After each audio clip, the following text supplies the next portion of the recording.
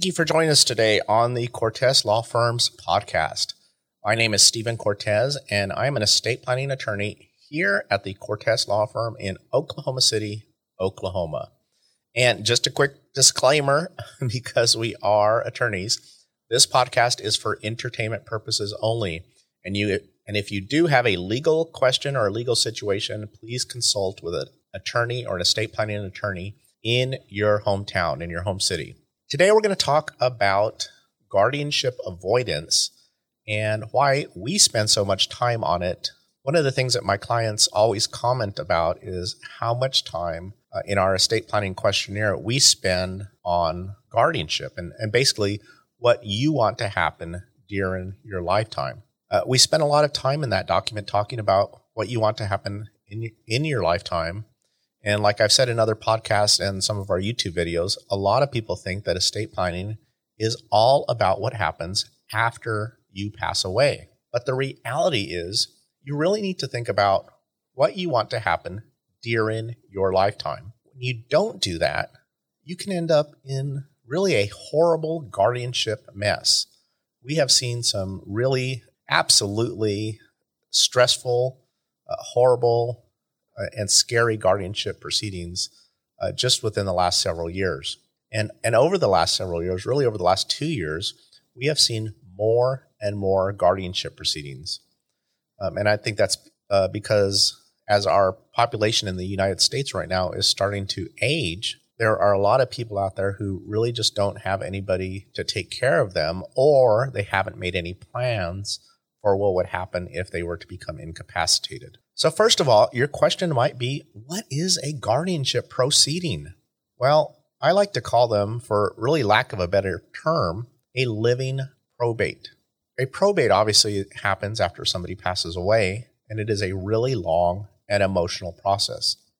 Now, imagine that same process, but the person you're talking about is still alive. You're having to get up and talk to a stranger, a judge, other attorneys, possibly questioned by other attorneys, if they put you up on the stand, about your loved one who is still alive and what you think is the best course of action for your loved one.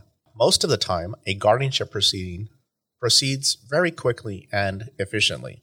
So a lot of them that we see, a son or a daughter comes into our office and says, my mom or dad is not doing well. They're starting to forget things, leaving the stove on, buying things unnecessarily off the TV or off of the internet. And if there is certain proof of that, then we can go to the courthouse and get a guardianship relatively quickly. Unfortunately, what can happen is maybe your kids don't agree with what your husband wants to do, or they don't even agree within themselves or with other stepkids on what should happen to dear old mom or dear old dad. Can you see where I'm going with this? A guardianship proceeding can get really messy really quickly. And I'm not even getting into Medicare and Medicaid proceedings that can happen when a guardianship proceeding, because literally they look at the total assets that are in the marriage. Then I have heard of some people even getting divorced as part of guardianship proceedings. We've never seen that, just so they can get the benefits for their particular husband, wife, mother, or father. And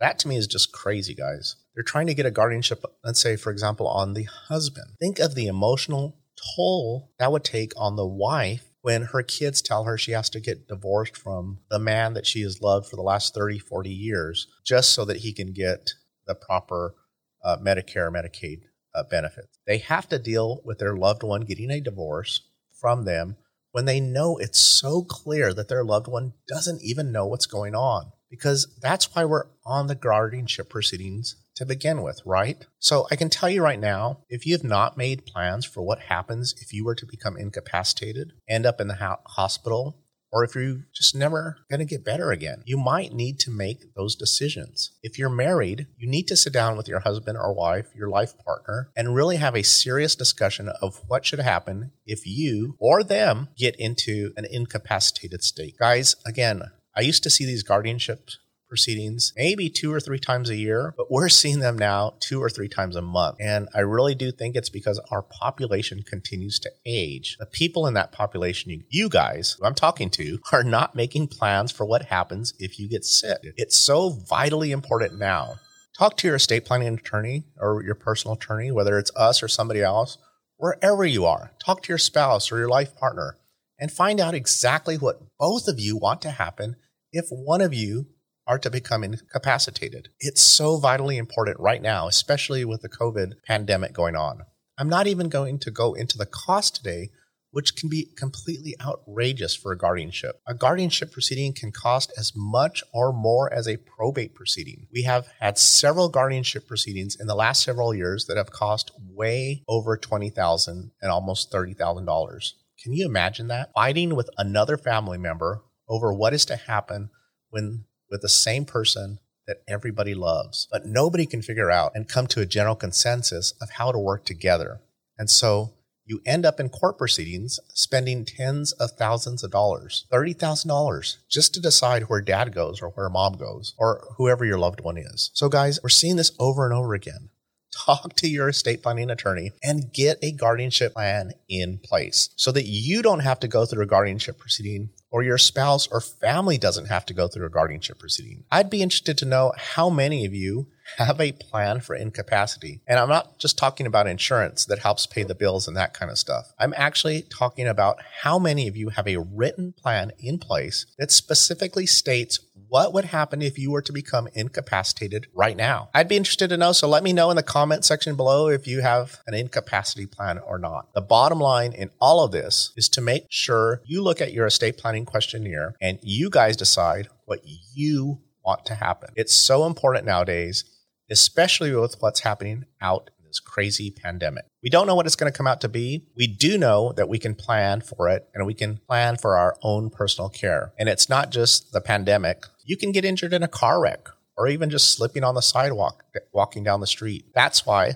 they're called accidents, right? Make a plan and make sure everybody knows your plan, what it is, and how to access it in case something were to happen to you. The great thing about all of this is that it's up to you on how your estate plan is structured and customized specifically to your needs and your wants. And guys, I know I've thrown a lot at you, so that is why we have prepared our free estate planning guide. I will put a link in the description section below so that you can get started in the right direction and fill it out in your own free time. Well, that's all for today. If you've got value, then please follow our podcast and download it so you'll get notifications every time we post a new episode. And if this really is your first time here, then stay a while. Listen to some of our other podcasts and don't forget to check us out on YouTube where we have over 100 videos on estate planning, probate, and trust administration. We may just have some of the answers to some of your questions that you've been thinking about in either our podcast here or our videos over on YouTube. Have a great day, and as always, have an awesome week.